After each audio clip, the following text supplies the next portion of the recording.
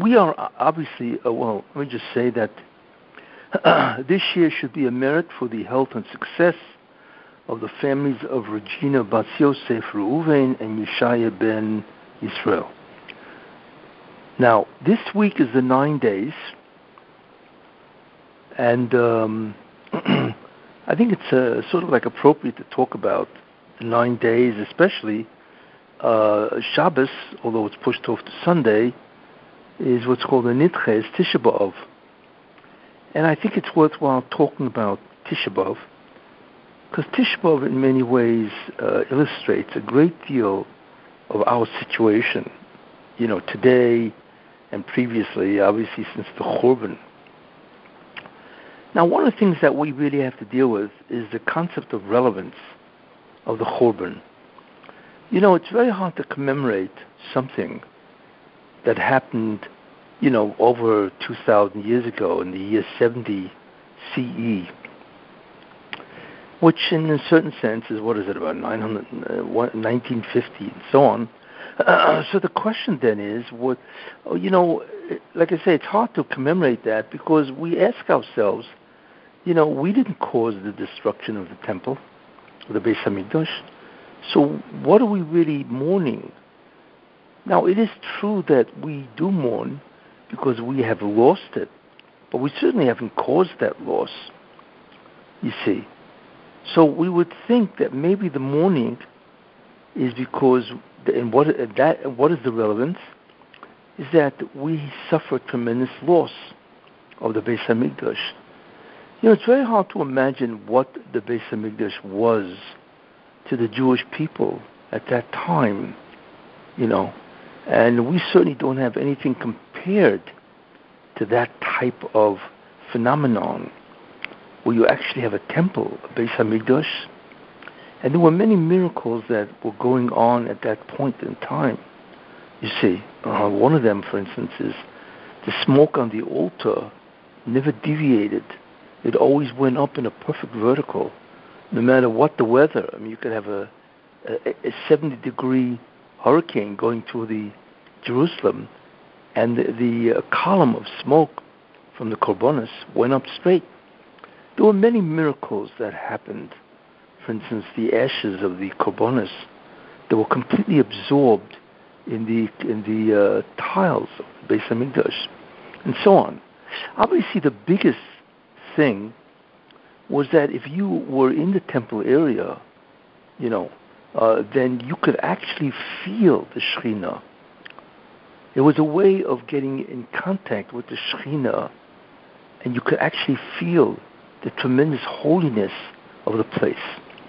One of the interesting miracles that took place is that, could you imagine the amount of korbanos, thousands of korbanos, animal sacrifices, bird sacrifices, things were constantly being lit and consumed or burnt, especially the meat. So you would think that, wait a minute, there must have been an enormous amount of flies, because we're not talking about an indoor, butcher shop. We're talking about an outdoor, in a certain sense, butcher shop, because it was all about basically korbanos, and a great deal of them obviously were animals. Yet there was no flies to be seen whatsoever in the entire area. Could you imagine? All that meat, all that blood, all the organs and so on, fully exposed to the sun and the entire weather and so on. Yet there's not one fly to be found, or maybe even a mosquito, whatever, to be found in any way. It's a mess. So there clearly were miracles, that took place in the Beis Hamikdash. So that certainly is a phenomenon that doesn't exist today, where you could actually see miracles, and not only see miracles, you could experience a divine presence. Like I said, we don't have that today. So is this what we mourn? That would make sense, because we mourn this, even though it's very hard for us to relate to this type of a situation called the Beis Hamikdash, And not only that, but the destruction of the Beis Hamikdash meant ultimately the removal of the Shekhinah, divine presence. So at around that time, prophecy ceased. So could you imagine the greatest spiritual phenomena ever known really is to be a Novi, to be a prophet. Because the concept of prophecy wasn't merely to know the future. It was to know the secrets of the Ribbono Shel Olam, you see. And not only that, while you were knowing these ideas, you would experience a tremendous amount of Kedusha. In fact, you would be Dovuk, which is attached, connected to the divine presence itself. And there was a tremendous feeling of Dvekus, attachment to God, you see. So that ceased at that time, because when the Shekhinah left, it meant that any phenomenon in which you could become attached to the Shekhinah, which was really part of the prophetic process, was gone. So certainly that would have meant a tremendous,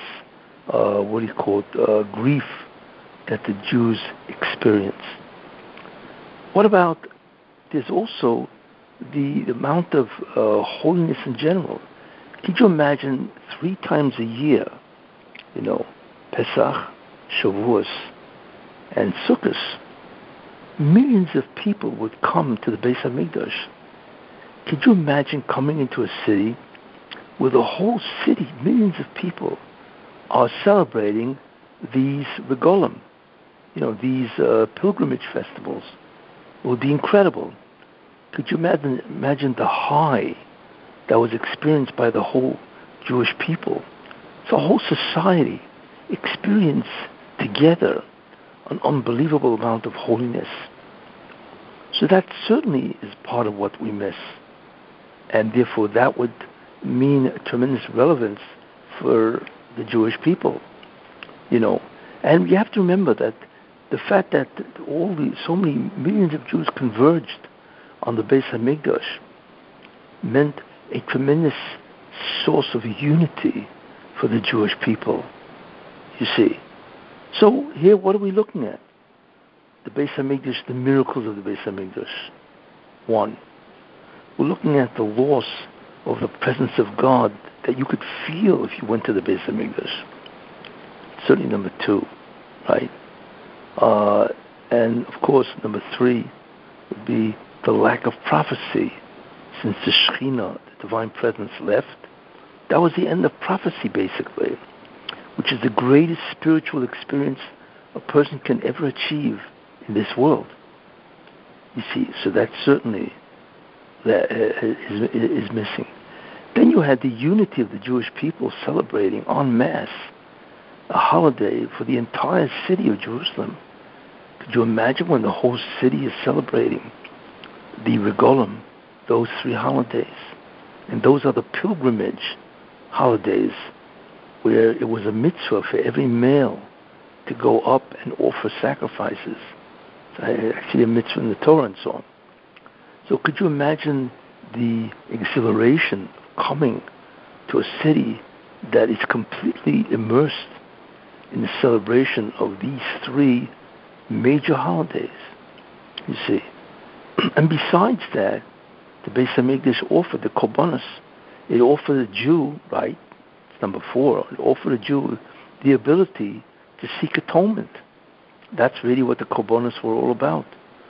To seek atonement for whatever some of the major sins for which there's an obligation, kores, extinction, which means to die before the age of 60. So could you imagine it offered a Jew a chance to bring korbanos? So to seek, expiation of sin, and also to bring shlomim, to celebrate, to give thanks to God, and to celebrate, the thank yous that you would offer the Ribbono Shel Olam, for whatever, successful business, health, all kinds of things, wealth, and so on. So that was gone.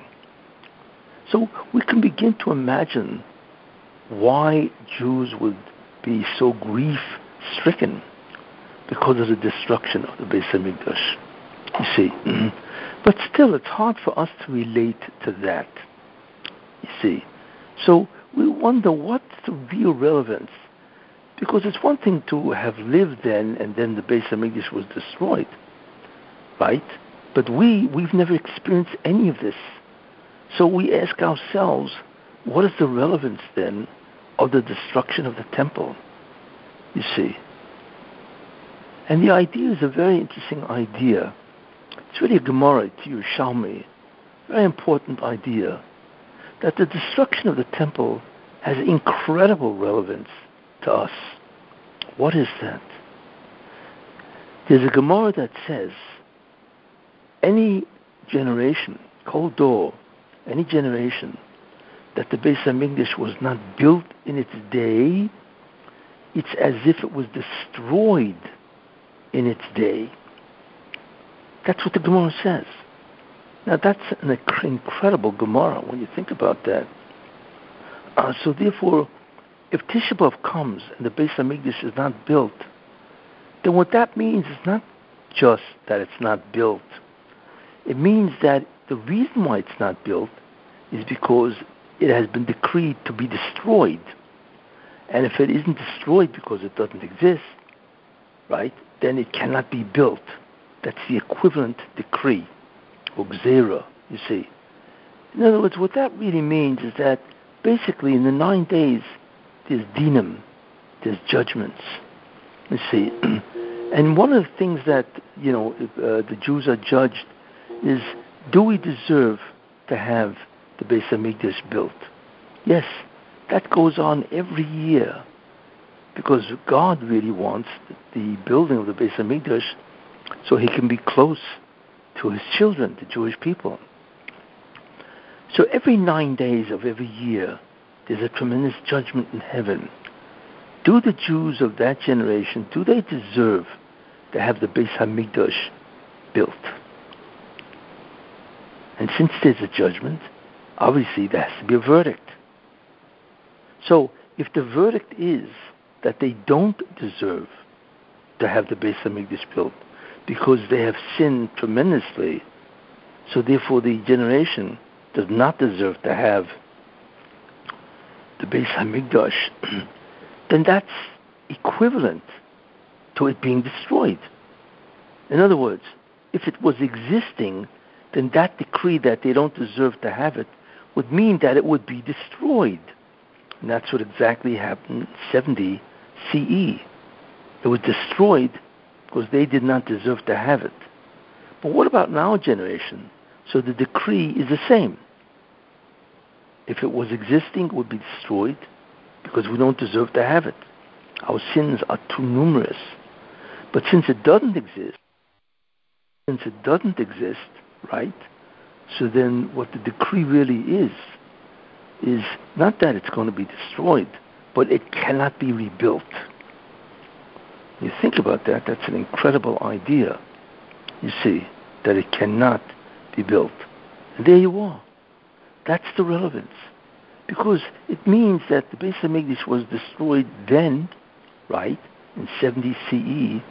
That's true.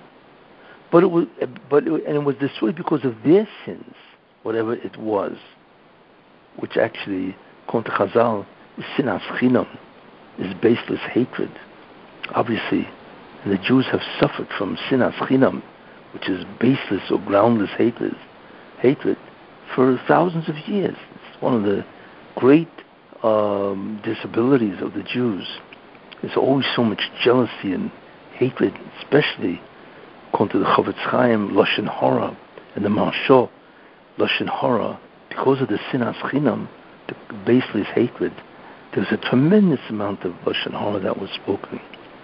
And the Maharsha and the Chavetz Chaim both say that that's why it was really destroyed, because of the tremendous Lashon Hara.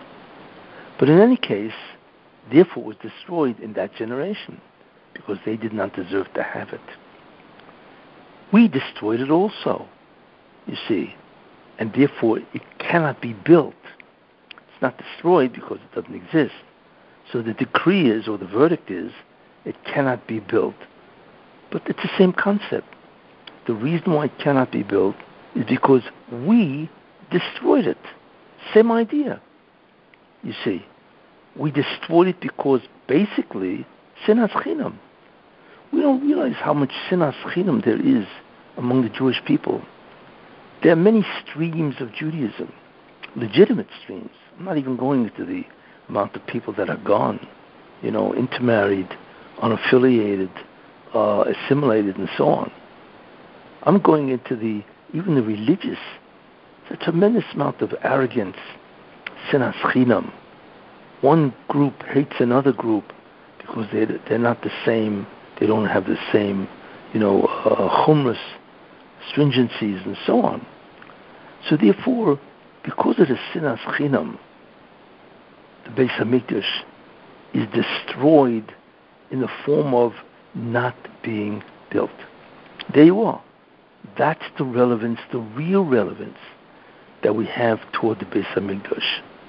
We caused the Beis Hamikdash to be absent in the form of the fact that it cannot be built, which is exactly equal to what they did, but since the Beis Hamikdash was standing, it was destroyed. So that's something to think about, that we all have a share in the fact that the Beis Hamikdash does not exist today. Very important idea. So that's the first concept that I'd like to share with everybody. That is our relevance to the Beis Hamikdash, obviously, because we do not have those phenomenon that used to be in the Beis Hamikdash. Now, one of the things which is really very interesting, very important, is when the Shekhinah, the Divine Presence, left, which it did, obviously. And once the Shekhinah leaves, then permission is granted to the Goyim, to the Romans, to destroy the Beis Hamikdash. And of course, the first Beis Hamikdash was the Babylonians. But they cannot destroy the Beis Hamikdash unless the Divine Presence leaves, which signals to them and allows them to destroy the Beis Hamikdash. See? So the question that we can ask is, where does God go? What does it mean the Shekhinah left? We know God fills the universe, you see. But what it does mean is that the Divine Presence of what we can experience at that place is gone. It's as if God left, you see.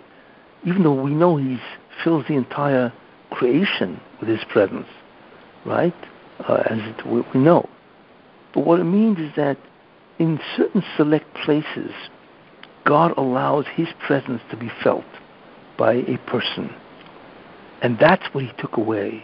No longer would you feel the Beis Hamikdash, you see.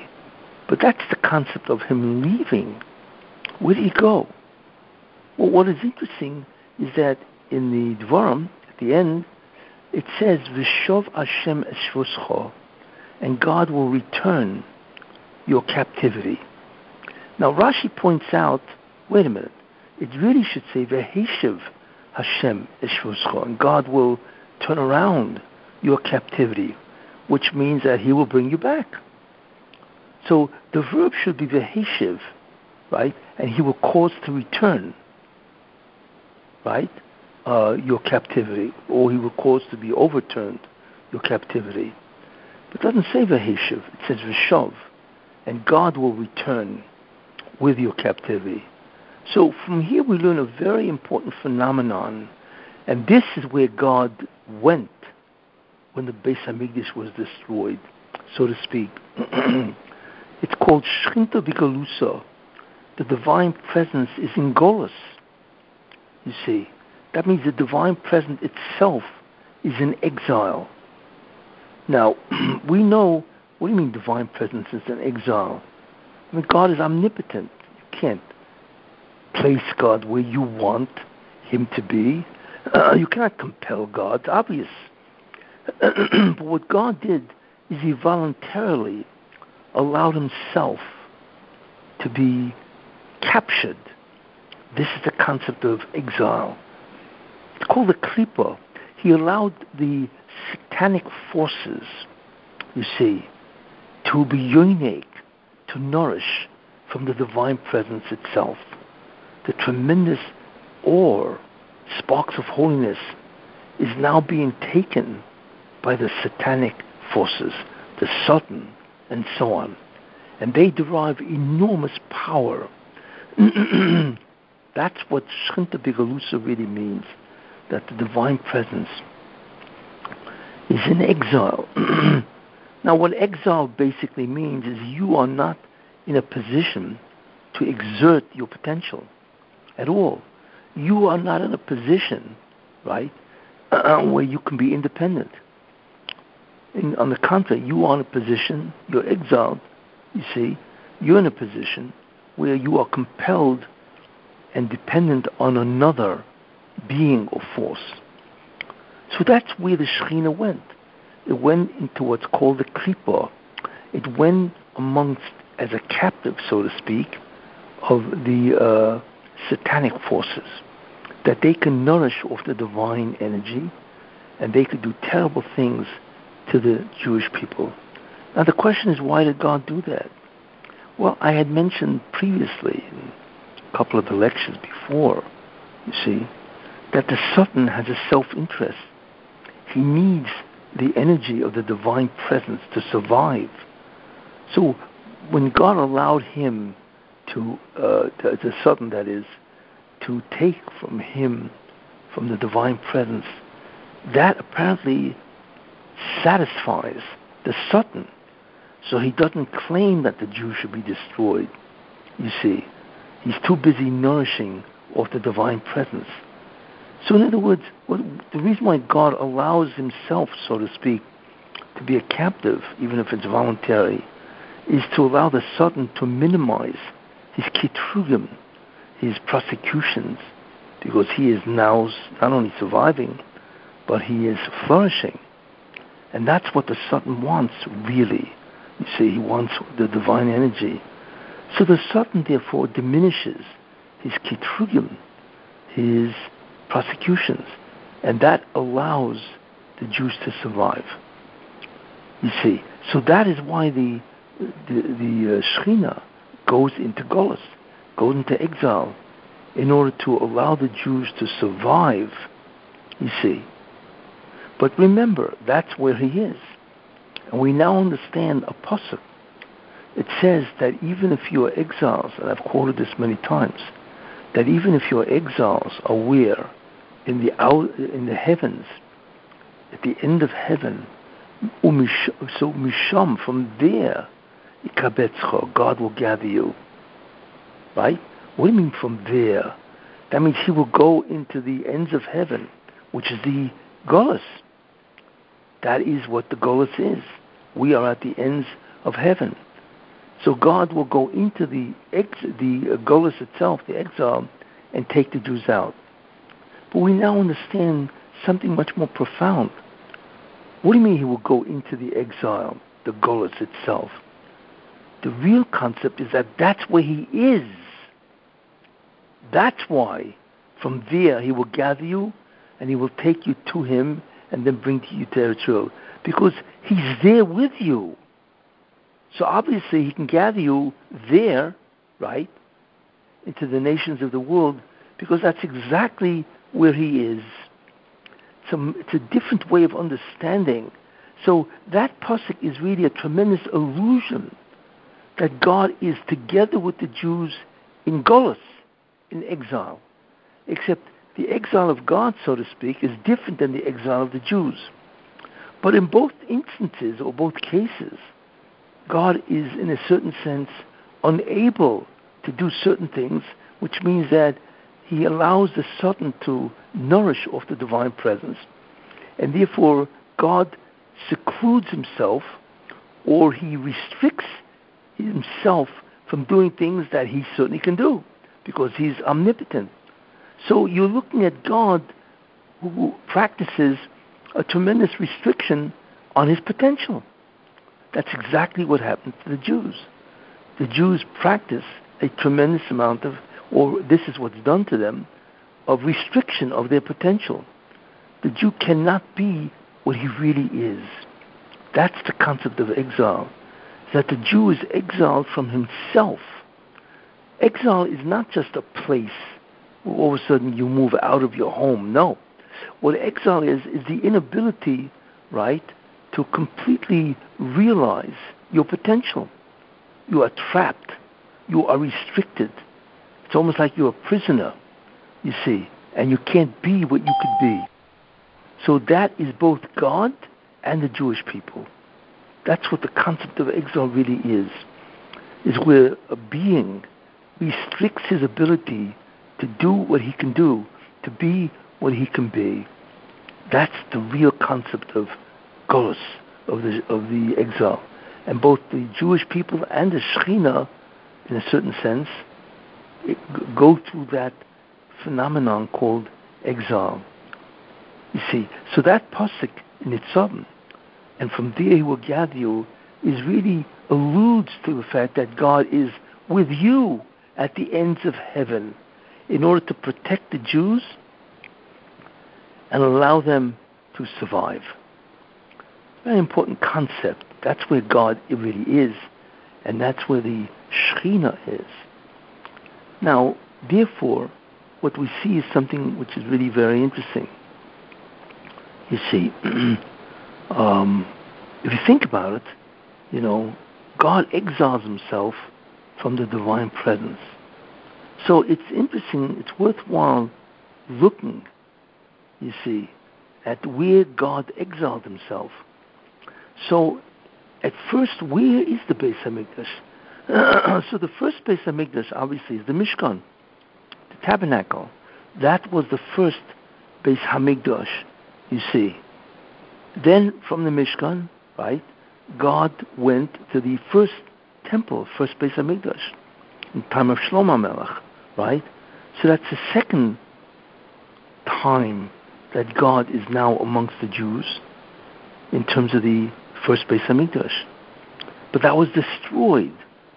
So God before moved from the Mishkan to the first Beis HaMikdash, and now the first Beis HaMikdash is destroyed, so he moves and waits, right, for the second Beis HaMikdash in the time of Ezra, you see. So all of these are exile phases of the Shekhinah, of the divine presence. But where is God now? We obviously don't have the first Beis HaMikdash of Shlomo HaMelech. We don't have the second Beis HaMikdash of Ezra, right? So where is he? So what God does is very interesting, because there must be a place that he is, you see. And where God is now is the Kosel, right? The western wall, or the Wailing Wall, the Kosel Ma'aravi.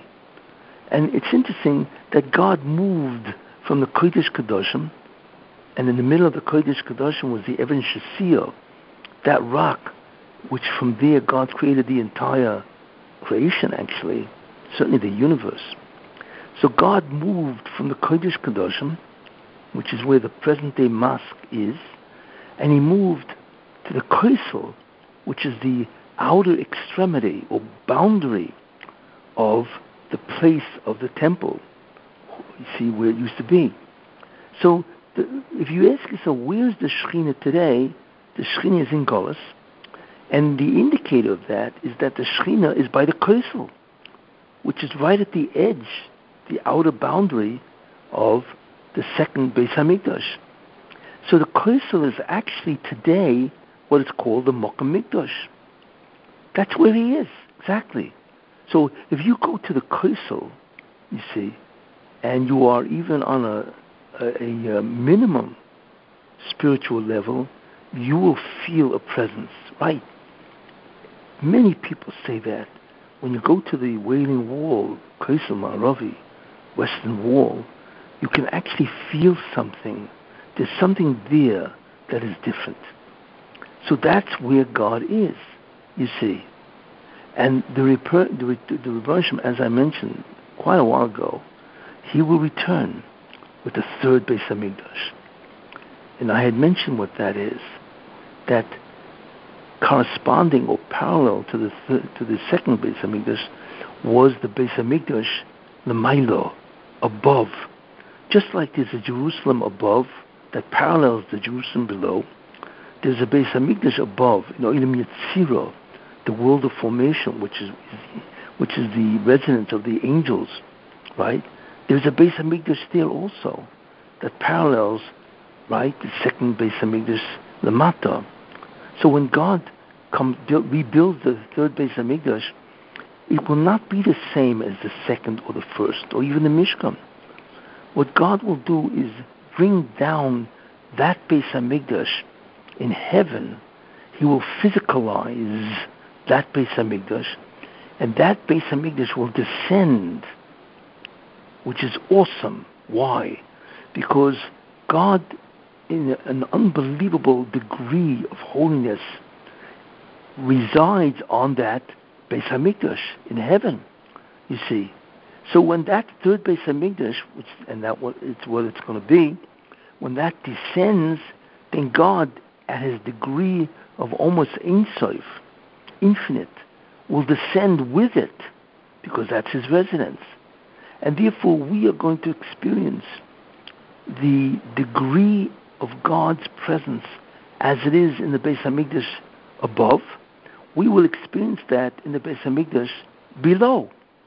And that is the Messianic Beis Hamikdash, which is unbelievable, because that is the Beis Hamikdash of Olam Yetzirah that will descend to Olam Asiyah, which is our physical world, basically. And therefore, the amount of illumination or enlightenment, consciousness, will be awesome. And that's what it means that Mola Oretz Deo, you see, that the world will be filled with the knowledge of God. The knowledge of God, what knowledge?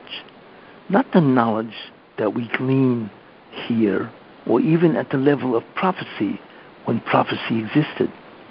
It will be the knowledge of God as He manifests Himself in Olam Yetzirah, you see, in that world, which will be absolutely awesome. And that, by the way, is the Messianic light. Yes, that's the Or Rishon, or the Or Mashiach, you see.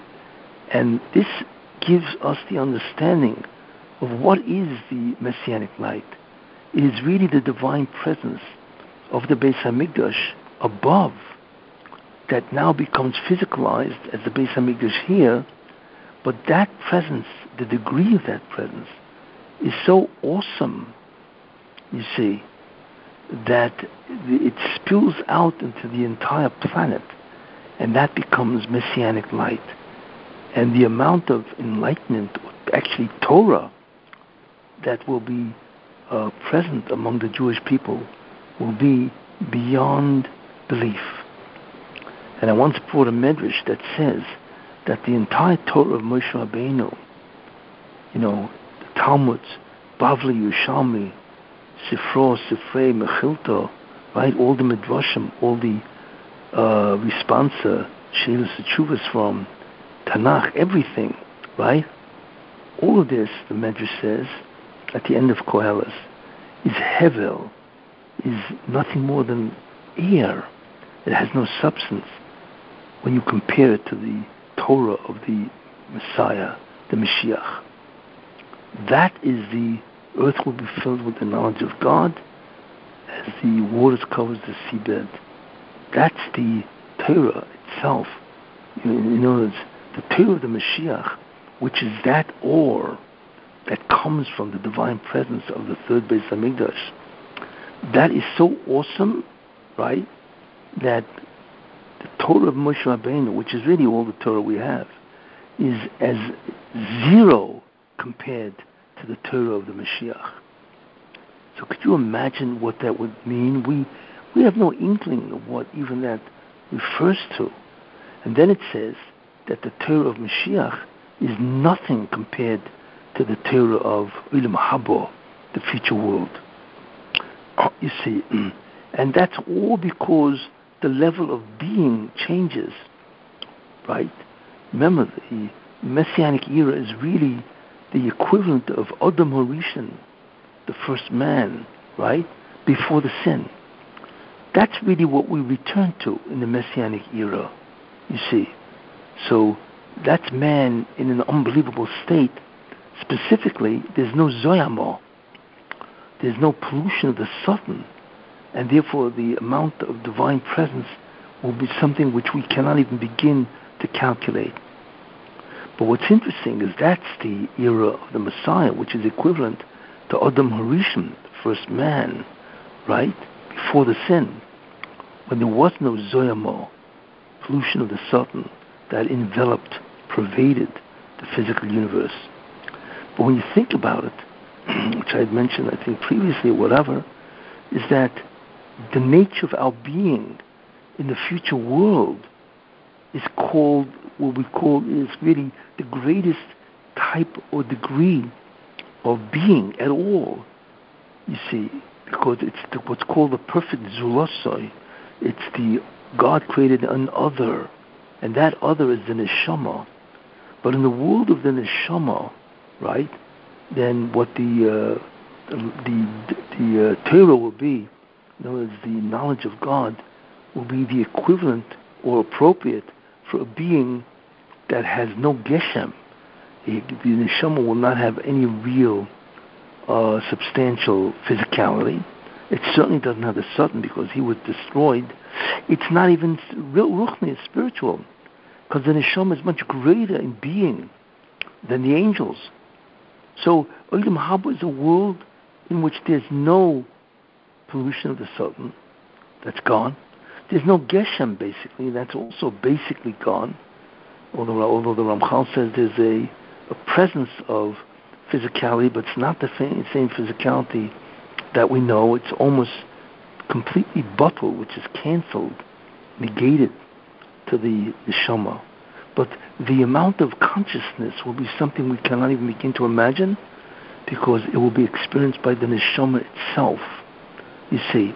But in any case, getting back to the future redemption, all of this will happen at the future redemption, which is actually, I mean, when you think about it, it's completely staggering, you see. Now, we can affect the presence of God, you know, and it was affected, how we can experience it. Now, before the sin of the golden calf, which happened, obviously, you know, after the redemption from Egypt, there's a pasuk that says, "V'shochanti b'seichom." God says, "V'osulu migdash," and they will build me a temple, and I will dwell in their midst. Because what God really wanted is to dwell in the midst, b'seichom, in the midst of the neshama of the Jewish people. You see, in other words, God enters creation through the neshama. You see, that's how He enters. The neshama is a portal of the divine presence. And that's not only does God enter the world through the divine presence, but we experience God internally. We don't have to go to a Beis Hamikdash, really, to experience God at all. You know, we just close our eyes, sit down, think, and all of a sudden we actually feel the presence of God, which is basically what a prophet will feel. You see, a Novi will feel the presence without having to go to the Beis Hamikdash. That was originally intended for all Jews, that God would enter the universe or the creation through the neshama, and each Jew would experience God from his neshama, you see. So it's only because of the Chet HaEgel, the sin of the golden calf, that God said, no, I am now going to remove myself. But God didn't remove himself from coming into creation. That still exists. But if you want to experience God, even though he enters through your soul, right, you need to go outside of yourself to a Beis Hamikdash. And that's really where you experience God, at the Beis Hamikdash. But the original intent was not that the Beis Hamikdash or the Mishkan, whatever, would be a place that you need to go, right, to experience God. No, you experience God from within. But after the golden calf sin, then the Beis Hamikdash became the place to experience God. You see, the entry of God was through your neshama, but the experiencing of God was the Beis Hamikdash itself, unfortunately.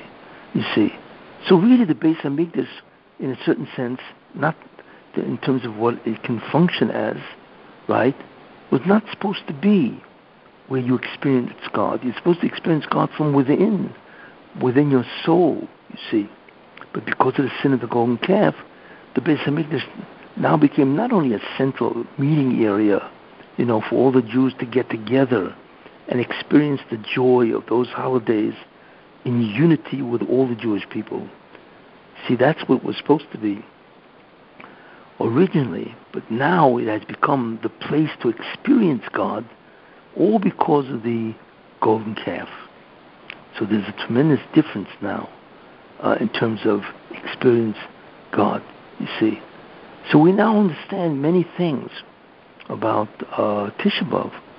We understand the loss, you see, and the real loss is that we caused the destruction of the Beis Hamikdash, you see. Now, there are many ideas, you see, and I mentioned the central idea of exile is not that we are removed from our place, you see. Well, we're no longer in Israel. We are removed from what we could be. Our potential is blocked. It's restricted. That's the real exile.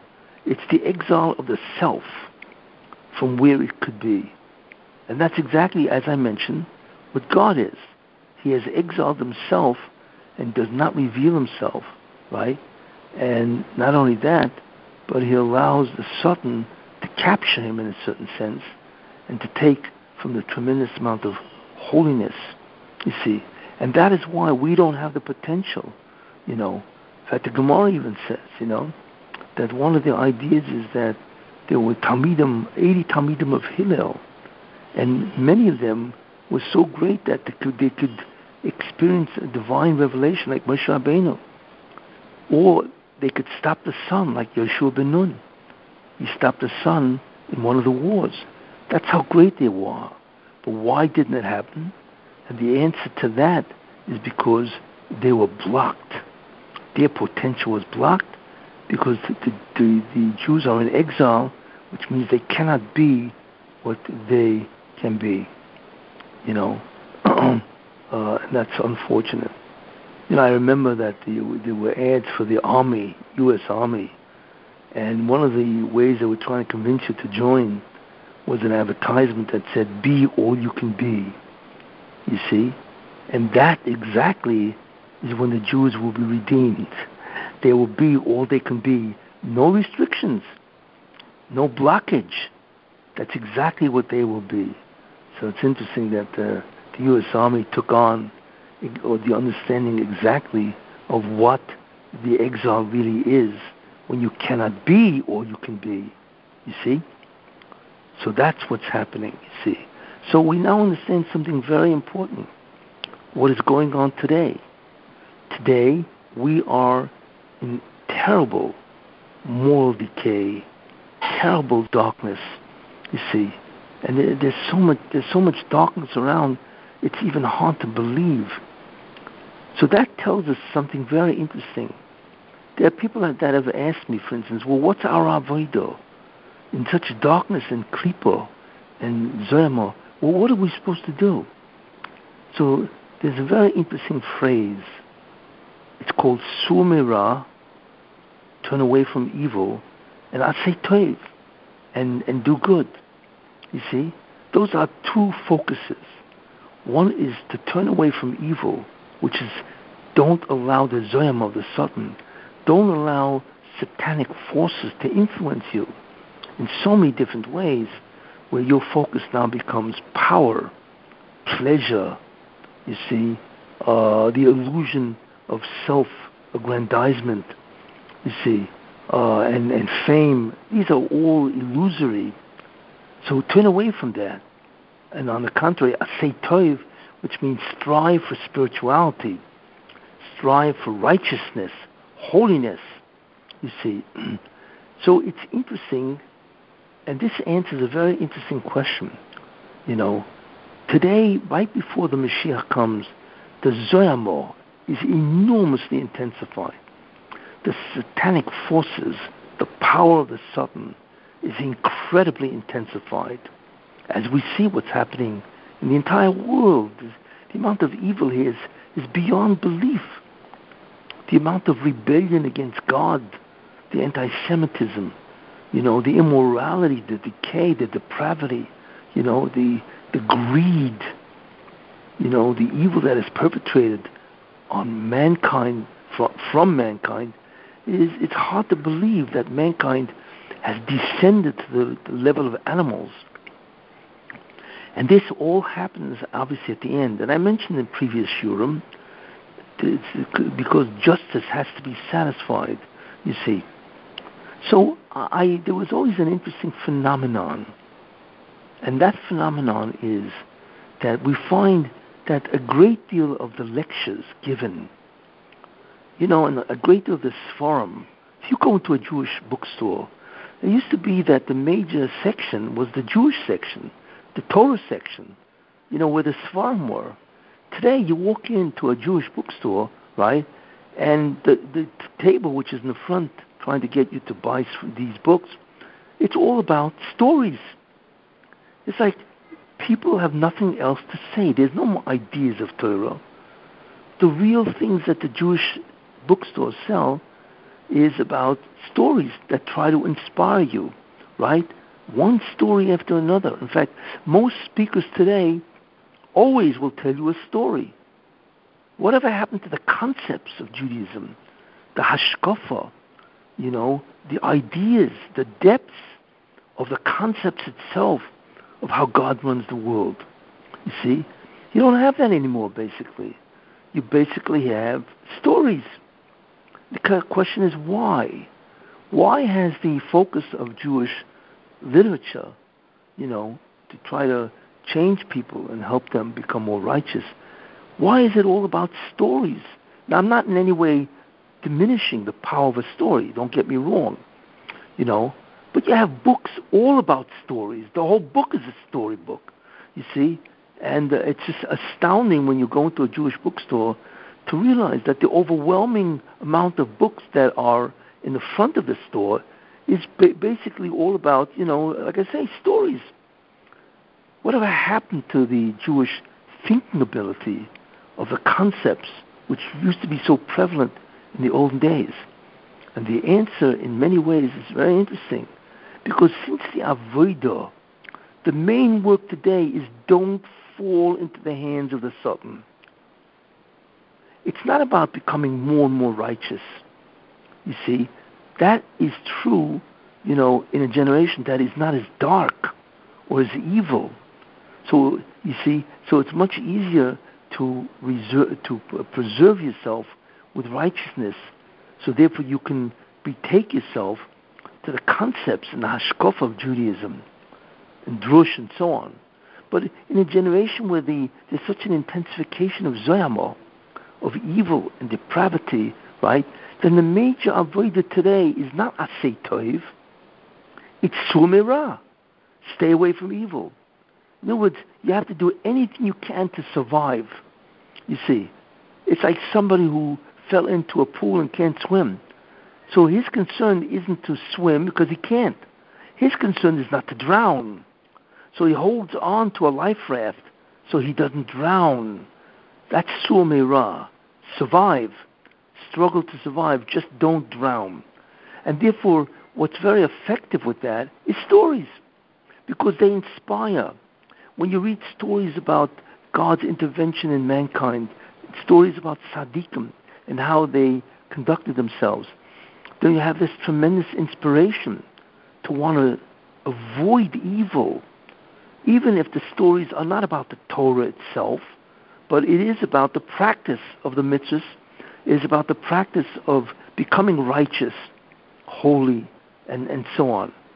Therefore, in a generation like that, Klal Yisrael has to turn its focus not to the concepts of hashkafa, you see, or the depths of ideas in Judaism. No, it has to have stories, you see, to inspire people to refrain from doing evil, try to remain righteous. And that, at least for me, it answers the question of why so much of the literature coming out today is all about what's called maisim, stories, you see, anecdotes about tzaddikim, about people and their interaction with God. or the Hashgacha Pratis, Siyata Dishmaya, etc. You see, and that really is what is today. So if you want to mourn Tisha B'Av, you can mourn this. We are in a terrible situation. We are in incredible darkness. You see, tremendous intensity, like I say, of satanic forces.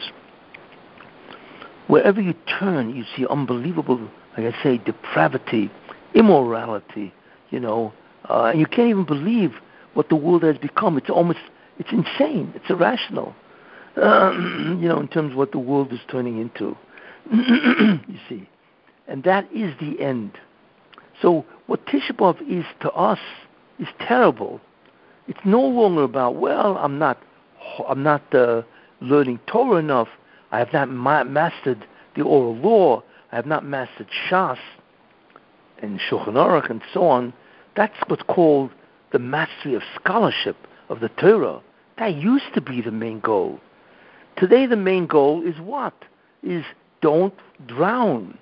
Don't fall into the evil and be influenced by this incredible evil culture that abounds in America, in Israel, and so on, and in Europe. That's what today is. So Tisha B'Av is no longer just, well, I'm not as holy and righteous, I'm not a Talmid Chacham, what I'd love to be. No. Forget about that. You have to thank God that you're not as evil as a generation. That you daven every day, you have kids that you send to yeshiva, you see, and you try to survive. You try to avoid the internet, right? Or you try to avoid the enormous amount of batolo that goes on, the enormous amount of wasted time that goes on. That's our Tisha B'Av today. You see, the Tisha B'Av of the old days was much greater, or wasn't as bad as today, because that Tisha B'Av was where a person would say, well, why am I not a scholar? Why am I not a tremendous Talmid Chacham? Obviously, because the divine presence is gone. Today, it's not just that the divine presence is gone. The world is saturated with satanic forces, satanic influence. It's much worse. It's a much greater Tisha B'Av. And again, it's all because the divine presence is gone.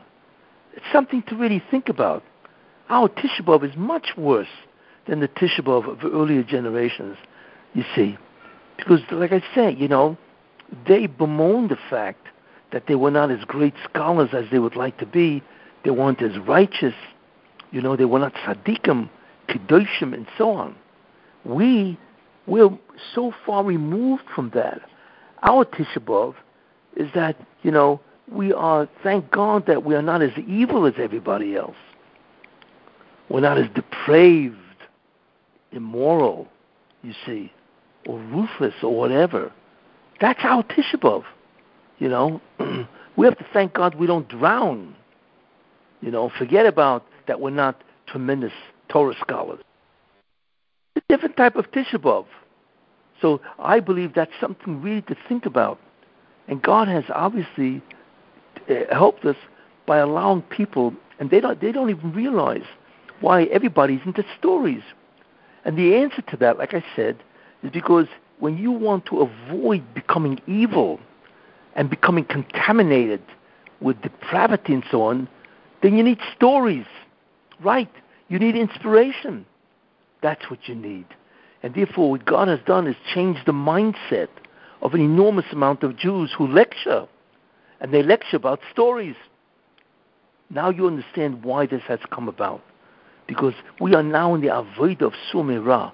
We are in the work of avoiding evil, And for those lucky enough who also excel in Torah scholarship, that's tremendous. Thank God for that. But most people are gone. This is the incredible thing. That they're gone because of assimilation, intermarriage. They're unaffiliated. There's so many Jews that don't even know they're Jews. Or a person may know he's Jewish, but he has no connection to it whatsoever. There are millions of Jews. I mentioned that there was a study done in London that estimates there's 15.1 million Jews. right? And only 2.1 million are Haredim. Doesn't mean necessarily the political party. It means that they are Torah observant. That means 13 million Jews are gone. So their avodah isn't to become a Talmud Chacham. Their avodah is to try to avoid becoming, corrupt, evil, depraved, immoral, you see. And that's really, in many ways, the avodah of the Haredim, of the people who are Torah observant. And that's why all of a sudden the lectures of Jewish thought and so on have turned to stories. I don't even know if they realize why. Probably not. But that's why you walk into a Jewish bookstore and almost all the books there in the front desks and so on, it's all about Maisim, stories.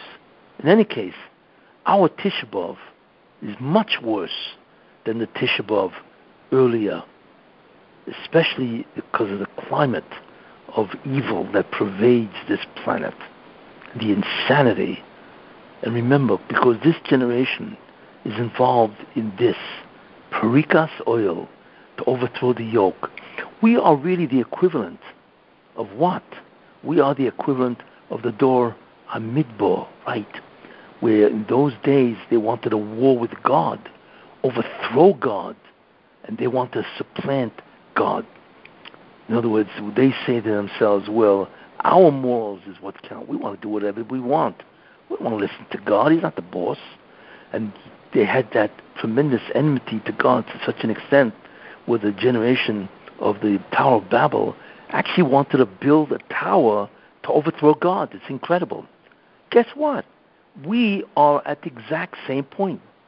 Mankind wants to overthrow God by allowing himself every perversion, every distortion, every evil and sin that they can do and get away with. We are in the generation of the Tower of Babel. So we await an awakening, you see. We await awakening. Just Tower of Babel came who? Came Avram Avinu. That was the beginning of the end. So it's important to remember we are not grieving in the same way that they grieved hundreds of years ago. We are trying to thank God that we are not as evil and as crazy as the generation itself.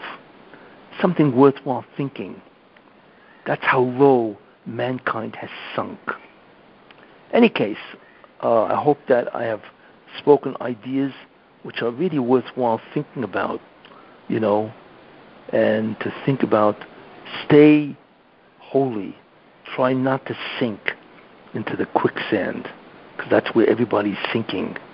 Forget about trying to get out of the quicksand. Just don't sink. You see, stay with God, and that's in the end the main thing. Remain on His team.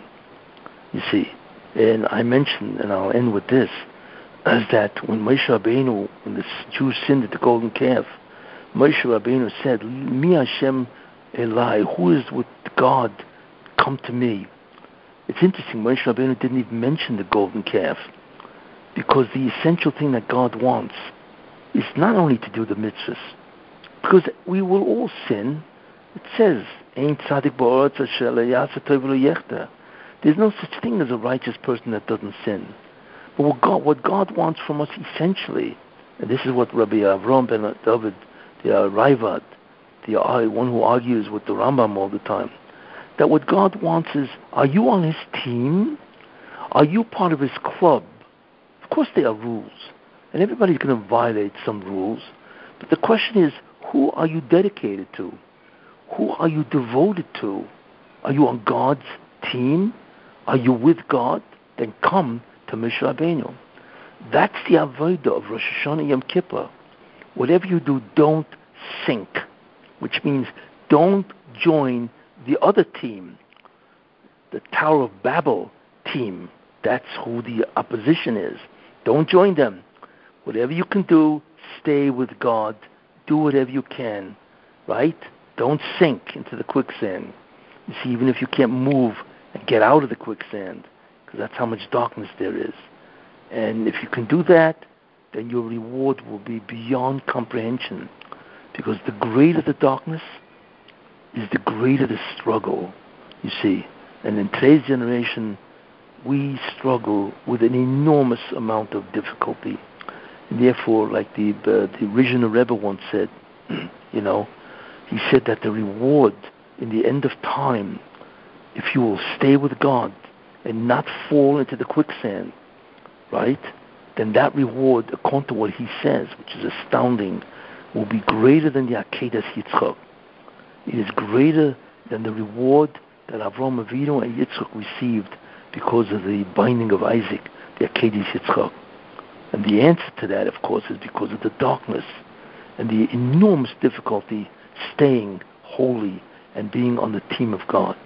So let's hope that certainly Motzei Shvius, when the Gemara says that Mashiach ben David arrives, what we're hoping is that in Motzei Shemitah, which is only in 3 months or 2 months, whatever, is that the beginning of the Messianic process will begin, and all of a sudden there will be an outpouring, the beginning of outpouring of tremendous enlightenment and consciousness. Any questions? Do you feel that when in the month of Tishrei, that's when it's going to start? Because that's when the Yovel starts? Yeah, that's when Shemitah. You know, you mentioned something interesting. We don't know when Yovel is, but we do know that Yovel, which Yovel? We do know that Yovel is the 50th year. And this year was Shemitah, right? That means next year is a candidate to be Yovel. And in Yovel it says, you know, call out freedom throughout the land, where everything returns to its previous owners, and so on. And that's really what the redemption is. Everything returns to God. And everybody realizes, right, our connection with God. So it's very possible that this Motzei Shemitah, this, when Shemitah ends, right, will be a Yovel. Could be Yovel. We don't really know. Could you imagine if it really is Yovel? Even though we don't have to observe it because the majority of Jews are not in Israel. It's outside Israel. But the main idea is it could be a Yovel. And therefore this year, or right after the year ends, first day of Rosh Hashanah, could very well be the beginning of the turnaround, the beginning of the process of redemption. Because we all know that this world gets more and more depraved, dark, and evil by the day. It's astounding what's happening. And I'm certainly hopeful that God will certainly say, enough is enough. So, you know, that's an interesting idea, the concept of Yovel possibly being this Rosh Hashanah. When you gave the definition of exile, of saying how Hashem restricts his potential and how we're restricted from our potential, is that the intention we're supposed to have in the Shemoneh Esrei when it says Ga'al Yisrael, that we was like when we pray for our own redemption from our own galuts that we have in our personal lives? Are we supposed to have that intention of that our own potential is being restricted? Yes. What we really want is, you know, you still have to work, but what we want is take the block away. You see? I mean, you know, we find ourselves 24/7 doing what? Struggling. It's like to move an inch in Kedusha and holiness requires an extraordinary effort that never happened before. See, the effort to become a holy person hundreds of years ago, thousands of years ago, was much easier. Today, you know, you could spend years moving 1 inch, right? What they used to move 1 inch in 20 seconds. And we could spend years trying to move 1 inch. But remember one thing, God does not look at the amount that we move. He looks at the struggle. In fact, that's what it says in the Gemara in Brachos. The from tsaro agro, the reward that God looks at, which he counts, right, is what? According to the tsar, the pain, the struggle, that's what determines the reward, not the distance that you've covered. Because there's an enormous amount of blockage. God knows that. So really what we want, one of the main things we pray, is that God should remove the blocks, the inability to be what you can be, as I said. We want to leave Gullus. Why? Not so because we can goof off and do nothing. No. We want to leave Gullus not only because, you don't have to work for a living, because everything will come to you with incredible blessing. Yeah, that's nice, but the reason why we want to leave Gullus is we want the blocks to be removed. And as a result of the removal of the blocks, we can get closer to God. We can become holy, really holy. And that's what the Jewish people are. A tremendous Am Kodesh, a tremendous holy nation. That's what we really want. Unfortunately, a lot of people want the redemption because they have difficulties, whether it be health or divorce or whatever, so they want to be freed from suffering. What we really want to do is get rid of the blocks so we can get closer to God. That's the essence, really, of what we really would love to have.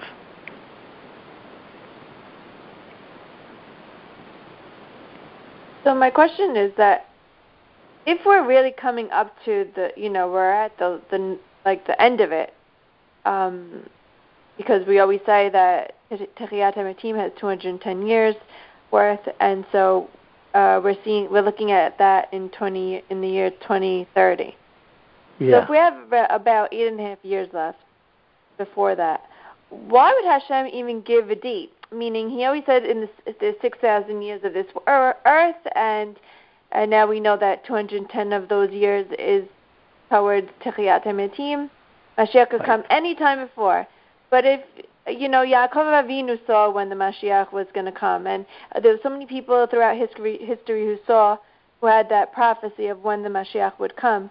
If it's going to come at the hair of it, like at the end, right to the end, because that's where we are right now, we're almost right to the end, why give us that hopeless, it's like a fake hope, an empty hope, like even to have, we're always supposed to want it to come every day, yes, but is it really going to come tomorrow? Most likely not. So, you understand what I mean? Yeah. Well, in a certain sense, he wants to give us this, right? Because he wants to increase our bitochen, which is our faith and our trust in God, which I once mentioned is very critical, to have, because that's one of the major merits of the redemption. You see, that's why it gets so dark and hopeless at the end, because God wants us to hang in there, and that is incredible merit that we have not left Him in that sense. You see, so in that sense, that's what He wants. But God does, in a certain sense, light the way. He sends individuals. I always find that interesting. Who have special messages, and on the contrary, maybe that's what He wants. Is in a generation where everybody's hopeless, maybe He'll send somebody to sort of like invigorate everybody's emunah. God does not abandon the Jewish people in that sense, But I would imagine it is to keep them struggling. Or if they give up hope, they have to have some type of hope that there can be some type of redemption, even if they don't know exactly when. So I imagine that's why the Zohar was written. That 210 years is Techiyat HaMetim, the resurrection of the dead, to give us an authoritative sefer that in some way brings some kind of light. It's like a light at the end of the tunnel, So that's probably why He does it. He doesn't want to abandon us to complete hopelessness. There has to be something that will help us see that there is a light at the end of the tunnel. You see. The other question I had was, the Kilipah, do they also have a hold on the Sefirot? On the what? On the 10 Sefirot? No, they can only take from the lower 7. Uh-huh. They cannot take the upper 3. Have a hold on the 7, but not on the top 3. Right. That's why in the days of the Sphira, right, we count 49. So it's the lower 7 of 7, because the ones that count, the main ones, is the 10 Sphirot, and then the sub-Sphirot, which are also 10. But the hold is only on the 7 of the main and 7 of the sub-spheres. That's 49. And the Zoyama can only block or occlude that.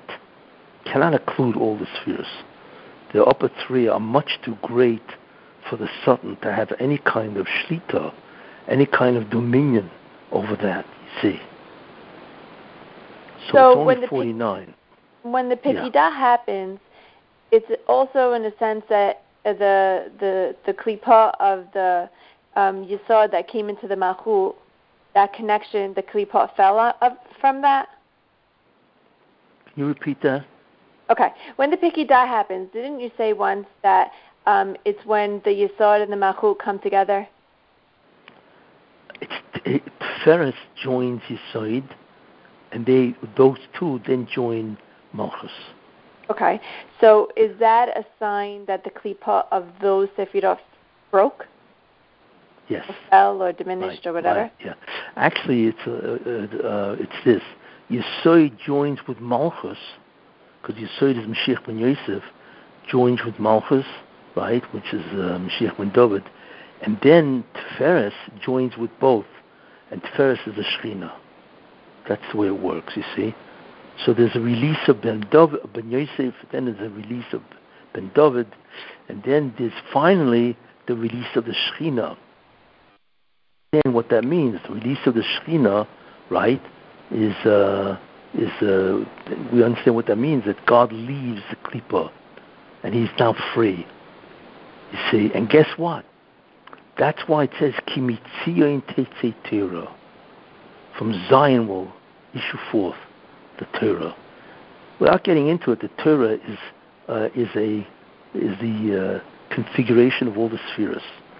That's what the Torah really is, according to its Kabbalistic meaning.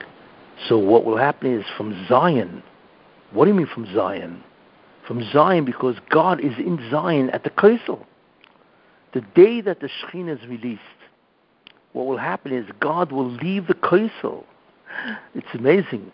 And he will go into the city of Jerusalem. And that will produce unbelievable consciousness of the Torah, which is incredible enlightenment, right? And because it's in Zion, God is in Zion, but he's at the Kosel of Zion, you see. And he's going to, Ki mitzion from Zion will emanate the Torah, right?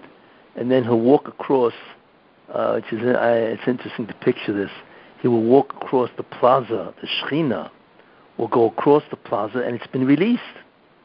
And Torah will issue forth in an unbelievable wave of divine power, you see. And then Yerushalayim, right? Ki mitzion tetzei Torah, udvar Hashem, and the word of God, Yerushalayim, because he's going to go into Jerusalem, which is right next to the old city, come right into Jerusalem, right? And the word of God, which, by the way, is prophecy, Dvar Hashem, the word of God, will be in Jerusalem. So you actually see the redemption, the removal of all the blockages of the Shekhinah, and that, the Geula itself. You see, so that's what it alludes to when you think about it, So when the Shekhinah leaves Tiferet, that's the Zechirah? Yes. When the Tiferes joins with Yesod and Malchus, right, that's the Zechirah. Right. So the Pekidah is the release of the Messiahs, Ben Yosef, Ben David, and so on.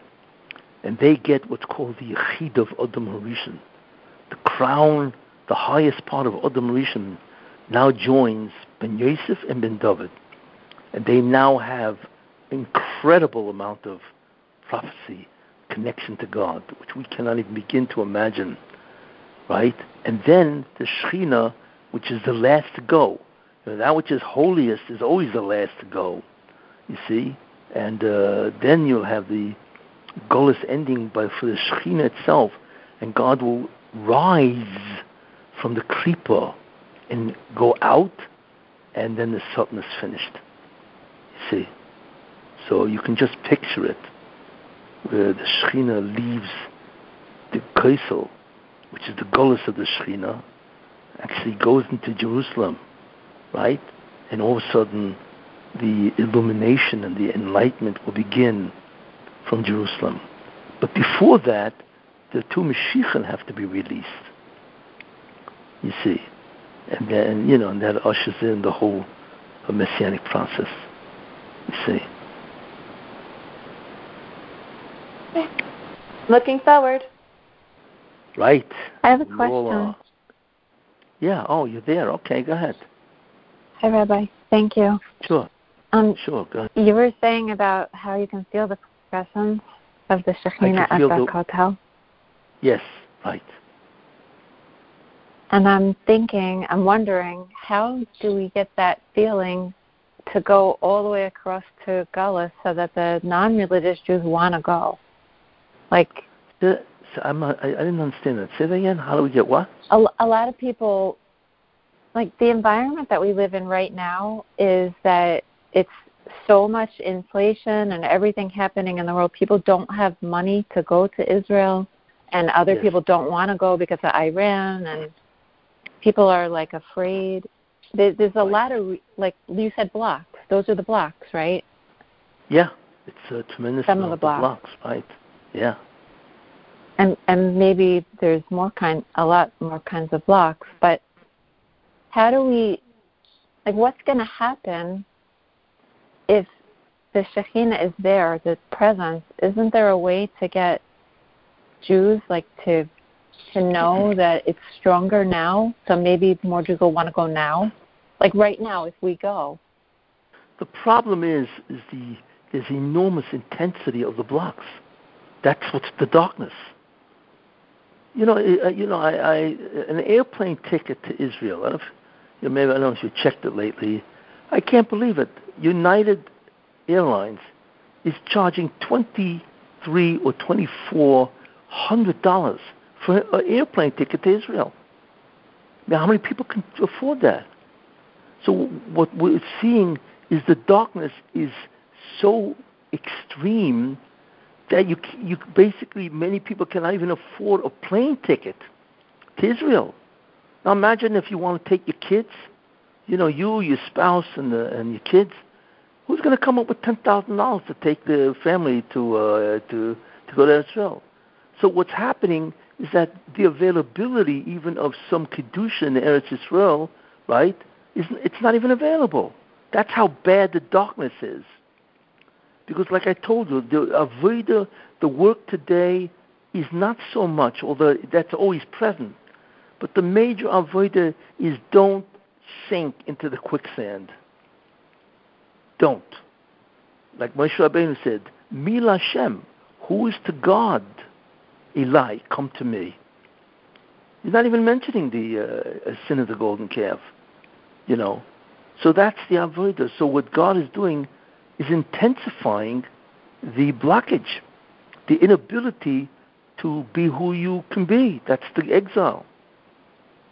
So what I'm saying is that, the inflation hits you hard. You can't afford many things. You can't afford to go to Israel, And even if you got here, it's a fortune.